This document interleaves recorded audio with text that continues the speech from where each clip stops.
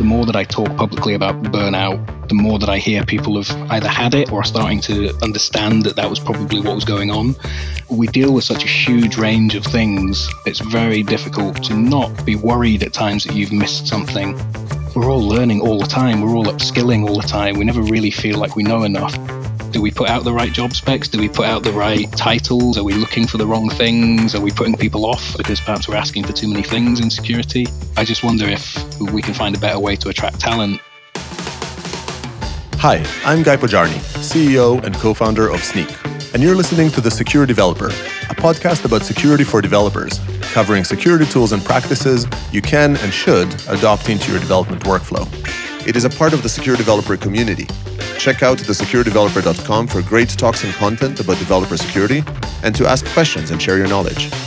The Secure Developer is brought to you by HeavyBit, a program dedicated to helping startups take their developer products to market.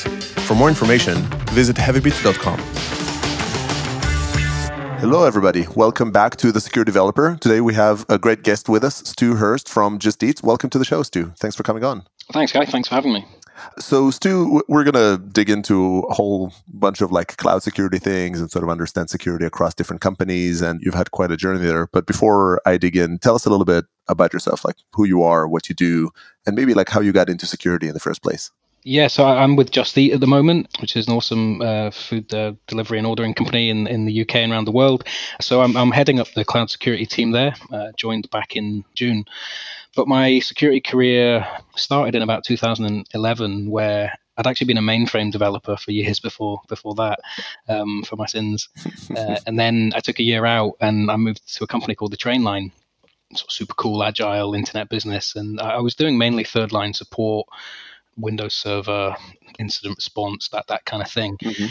And their security person left, and I was asked to pick up fundamentally PCI compliance, which I didn't really know very much about. I didn't know a huge amount about security, went on some courses, and saw them through PCI compliance for a couple of years. So I suppose that was my baptism of fire into security. I really didn't know very much about it for that period of time, and it was very compliance driven. I hadn't really got into some of the other aspects of security. And then I suppose I got my big break at Skyscanner. I moved out of London and back to Edinburgh, where I'm from, for that role at the end of 2014, to kind of build the team there, starting with a very small team, only 2 or 3 of us. And they were an incredible company. I talk a lot on podcasts about my experience there and what we did and the environment and how it allowed me to really just learn everything about security and really get involved in every facet of security, from AppSec, SecOps, yep. you name it. I kind of I did a bit of everything, and a really open culture where you were given the opportunity to experiment and learn and fail and just do what you thought was the right thing to do, which I guess when I joined, I didn't really know. And then I've had a couple of moves since then. I did some time at Capital One in their UK cyber leadership. I wanted to see what cybersecurity done at a larger level was like, and that gave me a great insight to that. Then did a year at Photobox and Moonpig. Interesting time there, a very interesting environment to try and get things done. And then I came to Just Eat. I know Kevin, the CISO, reasonably well, and it just aligned well for the kind of thing that I was looking for. It was kind of Photobox where I morphed into cloud security. I didn't join Photobox to do cloud security. I just got into the role that I was doing there and realized that it needed more focus. So kind of self-appointed myself to drive that. Yeah. And then that's kind of what my role has become at Just Eat. So leading the team here and building a team to address everything that we do in cloud. Cool. Well, and we're going to dig into that a fair bit here and what cloud security encompasses, right? And then talk a bit about the hot topics there. So it's quite a journey, and different companies, you sort of have, maybe you kind of mentioned the openness of Skyscanner, maybe a little bit different in Photobox. You mentioned, sort of some small, some bigger companies like Capital One.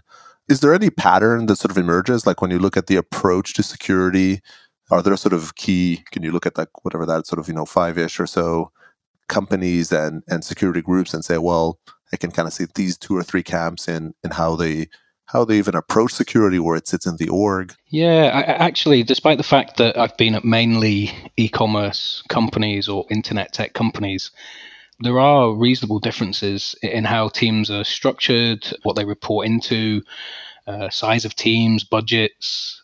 Sometimes the nature of the work has been reasonably similar. I mean, we're all fundamentally addressing very similar risks in the internet world. Capital One gave me a really good insight into how security is done at such a massive level. I mean, Capital One in the States is a big team. I think there's over 500 engineers there, or there was when I was there. Yeah, that's huge. Yeah. I was really lucky to be able to see, albeit for a fairly short period of time, just how they did security there. Big budgets, big team in the UK of over 40 people. There's challenges in all of those roles, and for different reasons. Sometimes environments are easier to get things done, perhaps. Yeah. I found Skyscanner, and just now I find it incredibly easy to drive the work that I want to drive. It's very agile, very culturally open. Capital One was probably a little bit more difficult. It's regulated. There's compliance things to consider. Because it's such a bigger team and a bigger animal, there's perhaps more process compared to what you might get in smaller organizations.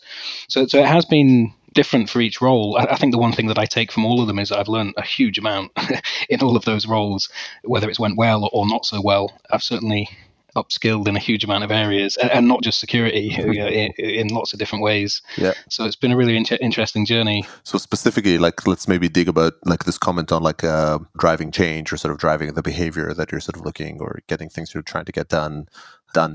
So how is that different, for instance? Like, what are the steps if you want to influence developers? Or can you give us some examples on, like, maybe the sort of the Just It or Skyscanner type scenario, and how would a project look like, and how would that differ, maybe like a somewhat similar risk tackling in a Capital One or a Photobox? I mean, we're very agile. Skyscanner and Just Eat. In fact, all of those organizations that I've worked for are agile. Capital One was very agile for a financial organization, and mainly cloud-based. So incredible for what is essentially a bank to be nearly cloud-first, completely across their organization. I think we have an agility within somewhere like Just Eat, where we work in 2-week sprints. We're very, very closely aligned to engineering and to developers. We push out change in the same way that an engineering team would push out change, in the same pipelines, and we're custodians of those changes. So the things don't necessarily go through more formal change processes, or it's not that there's a change board a week later looking at something about to go into prod. I mean, we just push out to prod 100 times a day across the organization, depending what day it is. So there's a real ability for security to move at the same pace as the rest of engineering. Our teams at Just Eat move things along very, very quickly. So we're very similar. So it's just about speed, I guess, at the end of the day. Yeah, absolutely. And I suppose that always comes with risk, right? That you do things at pace, and that means that you have to try and put either guardrails in place, or the right kind of alerting, or checks and balances in your pipelines and your processes to try and capture those things. I've found when I interview people from different types of industry that they tend to find that quite crazy. That there aren't necessarily whole teams of people reviewing changes and waiting and getting senior buy-in or whatever it might be. It's very, very autonomous. Yeah. And that's why these organizations are successful, because they do things at speed. We release product at speed. We test things quickly. And that comes with an element of, and I talk a hell of a lot about failing and failing fast. And I know that that's a bit of a buzz term, but that's essentially what we do. We learn from mistakes very quickly, and that's how we drive all our kind of automation and agility. Yeah, and you feel like you're basically embracing that same approach within the security organization as well. So, like, failing fast is oftentimes, well liked, and kind of a good concept, and really scaring in security. It's like, what do you mean fail fast? Yeah. It's like, hey, if I get breached every now and then, that's okay. Like, that doesn't really sound all that exciting. You feel like the approach of failing fast in those kind of more agile settings, today or in Skyscanner is better embraced. Like, how does that come to the forefront? You're right. We don't have the same ability to fail at certain levels as other parts of the business, but we still have the same principles. It is still about pace and agility and how quickly we can drive change and get things done. Much of what we do in security is still code based, so we're still pushing out code the same as an engineering team would do. I think security is definitely aligning more with the DevOps engineering side. It doesn't feel like it's two completely separate units anymore, which, when I think back to my Trainline days, it probably was. Throwing pieces of work over the fence to get them done by engineering teams, or fixes applied. I think those worlds are combining far better, certainly in the worlds I work in. Do you feel like there was an impact to where in the org? Like, where was security reporting to in these different organizations? And do you feel like that played a role or somehow correlated to how the organization behaved? Yeah, I mean, I've seen the maturity because I keep up to date with what's happening in those companies that I've worked for. I still have friends at the companies that I've worked for, and we hook up occasionally, and it's easy to find out what's going on. And I think certainly when I joined Skyscanner, so I reported into a director of engineering who reported into, I believe, another director, then the CTO, then the CEO. So there was 4 or 5 steps away from the top there. It certainly wasn't board level role or exec level kind of role. It was far more mid-level engineering, which was But it is within engineering, like it wasn't separate. yeah. And then something like Capital One, that kind of reporting line was the heads of which is what I came in to do, and then a UK CISO and the American CISO. So you're very close to the senior levels of very big businesses there. Just Eat has a similar setup where we have a CISO, Kevin, who's my boss, and then he reports into the CIO and the board effectively. So it's very visible at these companies, even further down the chain. Now I know the bigger the organization, the more difficult it is to see some of those things. But I've seen some of those organizations I've worked at start to elevate security either by bringing in CISOs or higher level security people Yep. to get that visibility further up the chain. There's an interesting conflict, or like this trade-off between having the security organization be a part of the engineering org, which might not give them as much top level of visibility because it's a part of the engineering, like it doesn't maybe shine as its own entity as much, but is more embedded in engineering and its ability to influence, versus like having a CISO org that sort of reports into the board or into the CEO, and that has more visibility, but it's potentially more distant from engineering. Like, have you felt any of that, or like do you feel like there's a better or worse choice on those fronts? Certainly, the roles I've been in from Skyscanner onwards have been very heavily aligned with engineering. But I don't think there's a right or wrong way to go about building teams or structuring teams. It works differently depending on the different types of organization. For instance, you might have a risk and compliance team might more naturally fit under a legal pillar, perhaps, and then the more technical aspects of security fit within engineering. It really depends on the organization and how easy it is to structure those things. With CISOs sitting at board level, fundamentally, sometimes it doesn't really matter what happens underneath there or how it's structured underneath a CISO. It's all how it filters up. Yeah, as long as alignment works well. Cool. Well, so let's kind of move off the journey and into the destination, and maybe dig a moment into sort of Just Eat and how things work, like how you structure the team in Just Eat. And we're going to get to cloud security shortly after. So, what is the structure of the team right now in Just Eat? Like, you run cloud security. What's the bigger picture? Yeah, so Kevin Fielder, who's our CISO, has built an awesome team which is across numerous markets actually. So we have a company that we acquired in Canada called Skip the Dishes, and they're very much part of our global security team. And when we talk about the structure of the wider security team, we have AppSec, so your sort of standard pipeline code application security team. We have a SecOps team, so dealing with alerting, incident response, logging, all the natural things a SecOps team would deal with. And then I've come in to head up the cloud security team, which is fairly new compared to some of the other teams, which we're building out at the moment. And then we've got a couple of other people who are driving things like awareness and training, and then some of the more risk and compliance related activities. So 3 traditional or more traditional teams, if you like, and then some people dealing with some of those more ad hoc or niche aspects of security. And what's the difference? So, like, cloud security is interesting and is new, and oftentimes, talking to different organizations, has some gray area between that and AppSec. Given the kind of amount of cloud activity that is a part of the app, if you will, on it. Like, how do you delineate between those two groups? Yeah, again, tricky because we deal with the infrastructure side, so our accounts and environments within cloud, and we use all 3 of the main cloud providers for different reasons. But of course, engineering and AppSec are dealing with applications within those environments. So they're running on EC2 instances or whatever it is in the individual cloud providers. So we've probably got less input to how the applications are running. We're more concerned with how those environments and infrastructures are protected. But of course, we do align with AppSec on various kind of pieces of work. It's interesting. Just Eat's a company where, regardless of the team you're in security, we're very cross collaborative in the work that we do, and much of the project work, if that's what you want to call it, has input to lots of those things. So it's not completely separate for a lot of the major pieces of work. Understood, and I think very powerful, right, to sort of be aligned and be able to collaborate across the teams, because these gray areas, these Venn diagrams are all over the place, like they always are. It's kind of no real way to avoid it.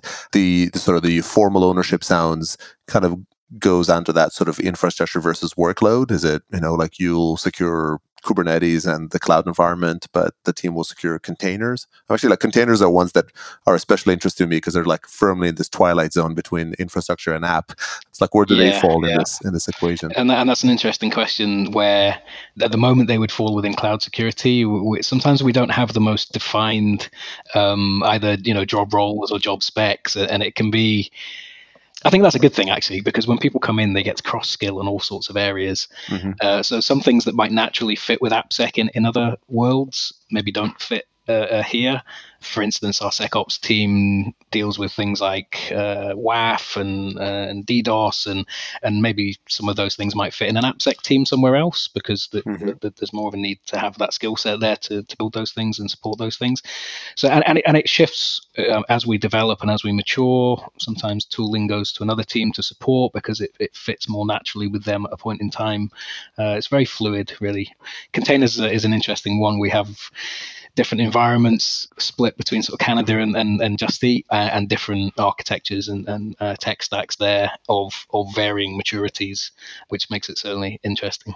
And is it always that container security still fits under the CloudSec team versus AppSec, or is it sometimes like, what do you think is right? Like, is the trajectory different, or is that kind of, you think, the place for it to land? Good question. I think it depends on the capabilities of your teams. Is there a natural fit for something like containerization?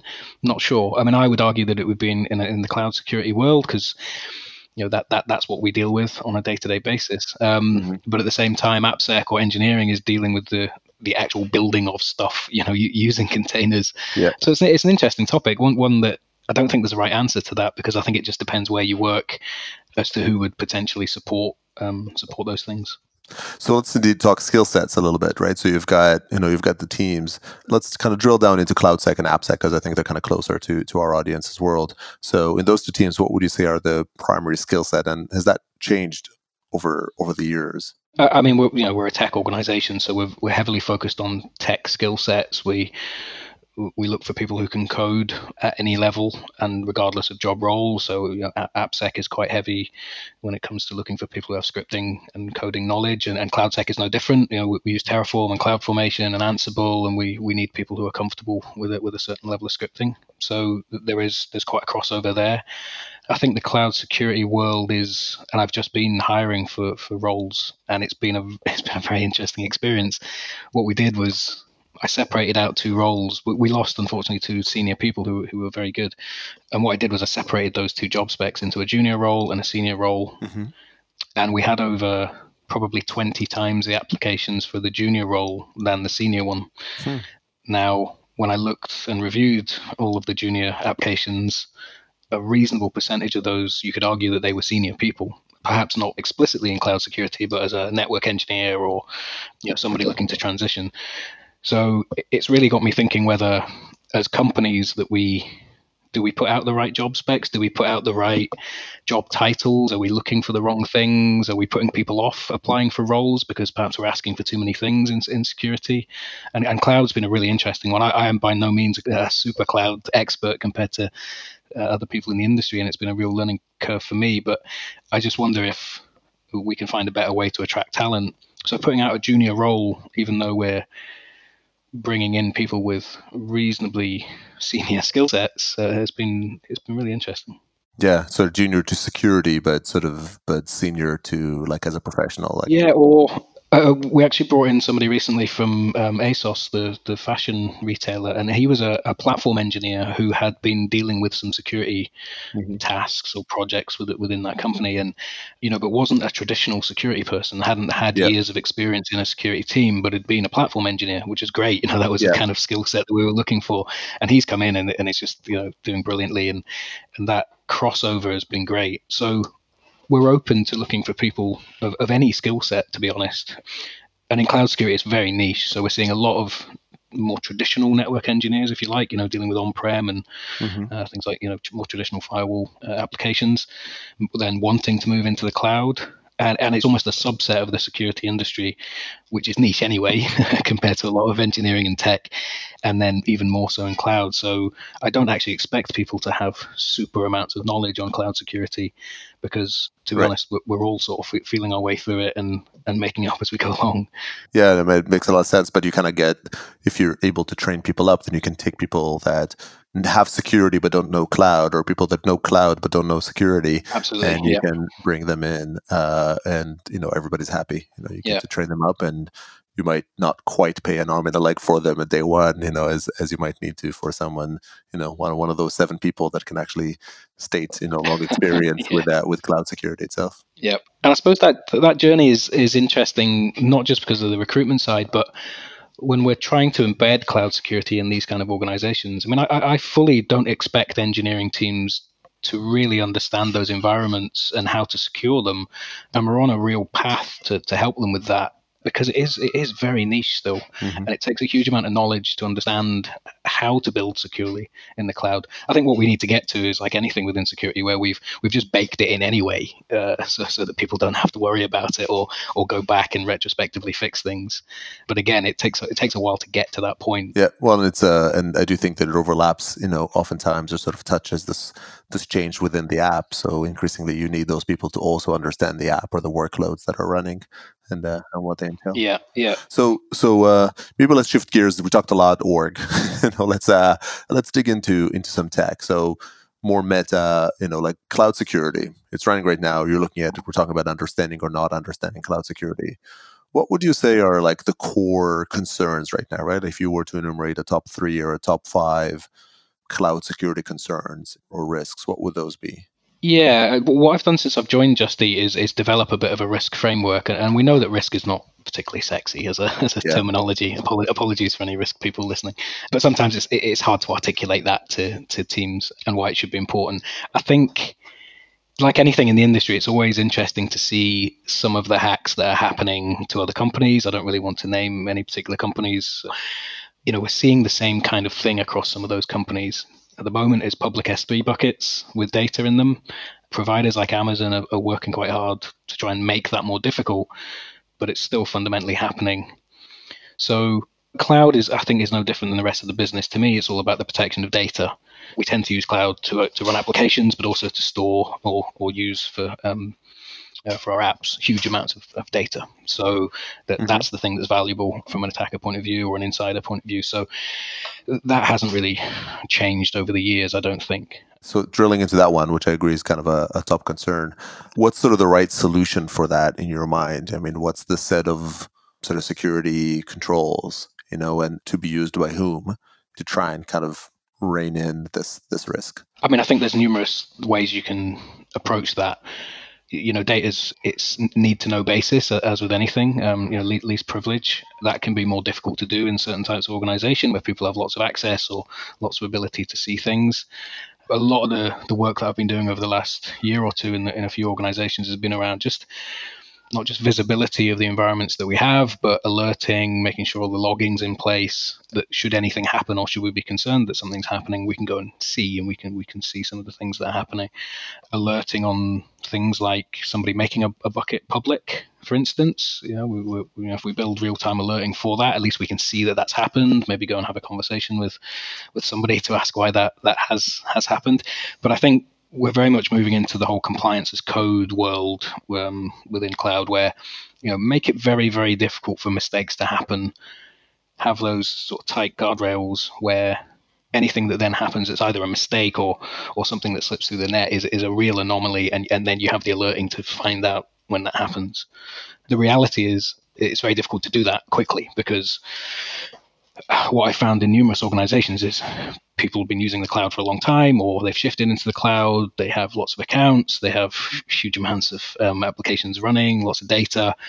Then they decide that they need to do something about securing it, and you firefight a lot, and you plug lots of gaps before you can then go and do the sort of cooler stuff, the automation and the driving the real engineering change to make sure those things don't happen. Got it. So you want to put a bunch of these types of tests or kind of guardrails into the pipelines themselves, as part of the regular sort of engineering path to production. Yeah. But there's a whole bunch of servers to kind of herd first, and accounts and access controls and all that. And so unfortunately there's like a big debt there that oftentimes takes priority. Yeah, which is the same as the rest of tech, right? And the way that tech moves quickly, things either get left behind, or especially in internet companies where people have got a hell of a lot of freedom to build how they want to build and spin up accounts or environments and really do what they feel is necessary. And there's sometimes not the right visibility into those things. So a security team might not even know that an engineering team is doing that. And without seeing it and knowing it's there and building some of those guardrails in, if then mistakes happen, or there's some kind of incident, you're just not going to know it's happened. Mm-hmm. I've seen people make mistakes in companies in security where they come in and they're trying to do things very quickly, and that's great, and they're trying to fix problems, but they haven't really taken a step back and said, right, what are the fundamentals here? It's visibility, it's getting your logging data in the right place so that you can see things, it's going after what you really care about. So if you've got hundreds of accounts in AWS, you can't deal with those all the time. It's just far too difficult to do. So what do you really care about? Is it your prod environment? Is it your PCI environments? You're more likely to be wanting to focus on those than a QA or dev environment or some kind of testing environment. So it's really just trying to, and again, I don't think that's any different from the rest of security.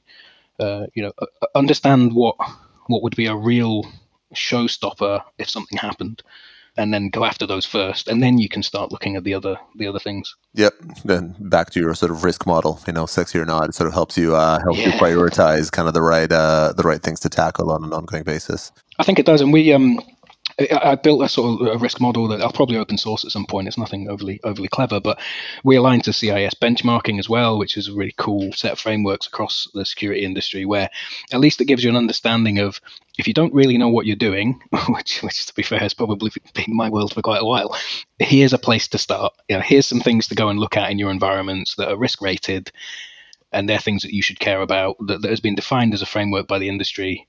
Go and look for those. I suppose what's been a real challenge for me moving into cloud security is there aren't a huge amount of companies that seem to be doing it brilliantly well yet. There's a few. There certainly aren't many that talk about it.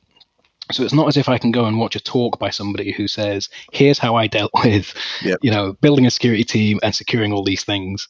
So it's hard to find ways to get that information. I run a cloud Slack forum where there's some very, very cool people on there, and we do talk about some of those things. But without those mechanisms, I would just be trying things and seeing if it worked, and then sort of experimenting and moving forward. So it's certainly a challenge, because there's just not a huge amount of companies who've really solved that problem yet. Yeah, indeed. It's a new practice, and like I was talking to one massive enterprise CISO who was just talking about how the adoption of these technologies has moved faster than the maturing of them, maybe. Absolutely. And it's a reality, and it's amazing for functionality, and we benefit from the innovation. But some of us are sort of left to slightly sort of pick up the debris that might have sort of stayed a little bit behind. And this is where security fundamentally is a really fulfilling but difficult role, because we don't just need to know about security. We almost need to know about everything else. And I don't just mean tech. We need to know processes and policies, and we need to know how to speak to teams and how to be embedded at the right levels. There's such a range of things that our roles entail. It's not just pure coding. It's not as if we just sit for 8 hours a day and code things and then go home. But and then multiply that by just how many things you need to care about. So for me, even in a cloud role, which is quite niche, we use the 3 main cloud providers for different things, and we've got to care about all of that, across a huge organization. So that's where that whole risk framework and knowing what to go after it at least gives you some focus and some strategic direction that you wouldn't have had without that. Yeah, understood. So I guess maybe that's indeed like kind of one last topic. I know you've given some talks and talk about burnout, so amidst this insanity, right? Different teams, lots to track, fast moving technology. Do you have some key advice around how do you do that and sort of stay sane, right? Or don't find yourself, just sort of burning yourself out or sort of, driving to the ground? Yeah, I actually did a panel a couple of weeks ago at a big event up in Scotland, and we had a number of cyber professionals. We had a professor of psychology from Glasgow Uni. We had a HR rep who had training in mental health first aid, and there was some really interesting content and questions that came from that. And actually, the more that I talk publicly about burnout, the more that I hear people have either had it or are starting to understand that that was probably what was going on, not just at senior levels of security, but we deal with such a huge range of things. It's very difficult to not be worried at times that you've missed something or that you've let something slip. We're making calls all the time about what are the right things to do, but by making those calls, you're not doing things as well. And then just that whole risk appetite or attack vector side of security, where it's just everywhere now, with so many more environments to worry about, so many more angles that attackers can look at. And it's just a constant worry, really, of whether we're doing the right thing. And then align that as well with, we're all learning all the time. We're all upskilling all the time. We never really feel like we know enough, or I certainly don't. And that just plays havoc sometimes. And our roles are difficult enough anyway. And sometimes you end up in environments where it's high pressure.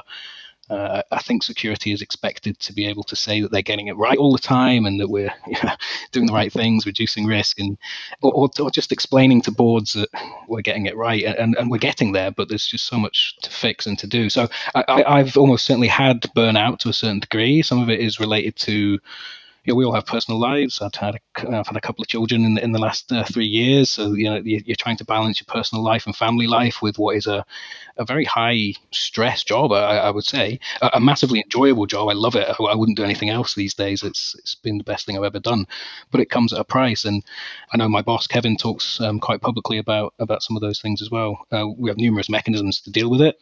I'm big on exercise and things, and trying to find time to de-stress as best I can. Family time's hugely important. I've got much better at knowing when to switch off and turn the laptop off and ignore it until the next morning. So there's lots of mechanisms and places to help now for people who feel that they're experiencing some of that.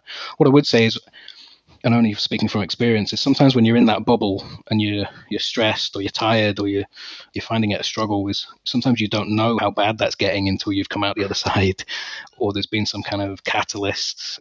For me, it was I moved job, to escape some of that, and became a much happier person because of that. And I know that's not always easy to do, to make those kind of changes, but sometimes it's hard to know that it's happening to you until you sort of come out the other side and go, oh yeah, okay, that wasn't so good. I didn't feel so good then.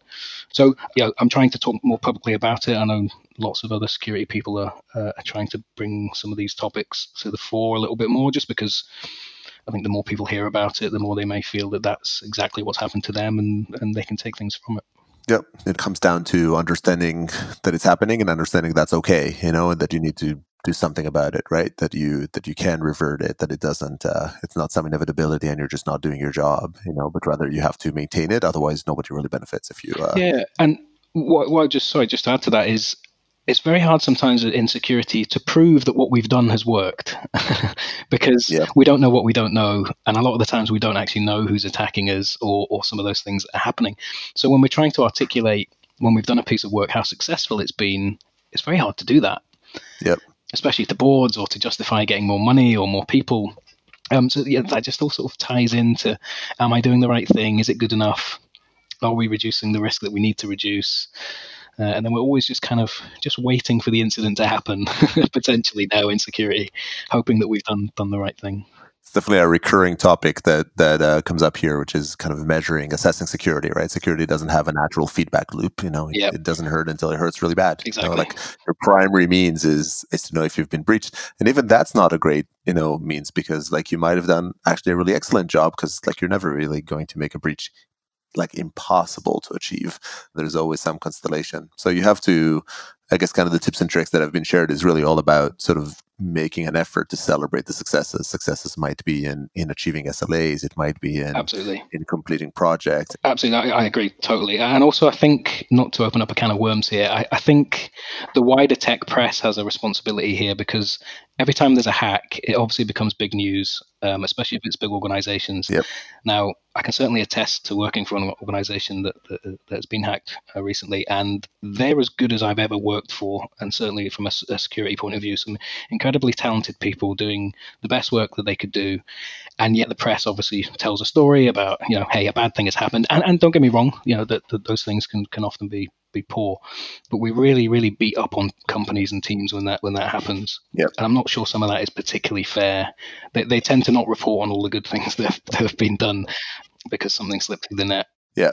So, so this has been great, a lot of great insights, from sort of your learnings and your journey. Before I let you go, I like to ask every guest kind of coming on the show, if you have kind of one bit of advice for a team looking to sort of level up their security, right? It could be a pet peeve that, you're annoyed people repeatedly don't do, or some other sort of a pearl of wisdom, what would that be? So I guess I'll flip it in terms of what I've done to try and get better or upskill. I follow lots of people on Twitter. I follow lots of people on LinkedIn. I go to lots of conferences and talks and meetups, and I try and put myself out there from a community point of view.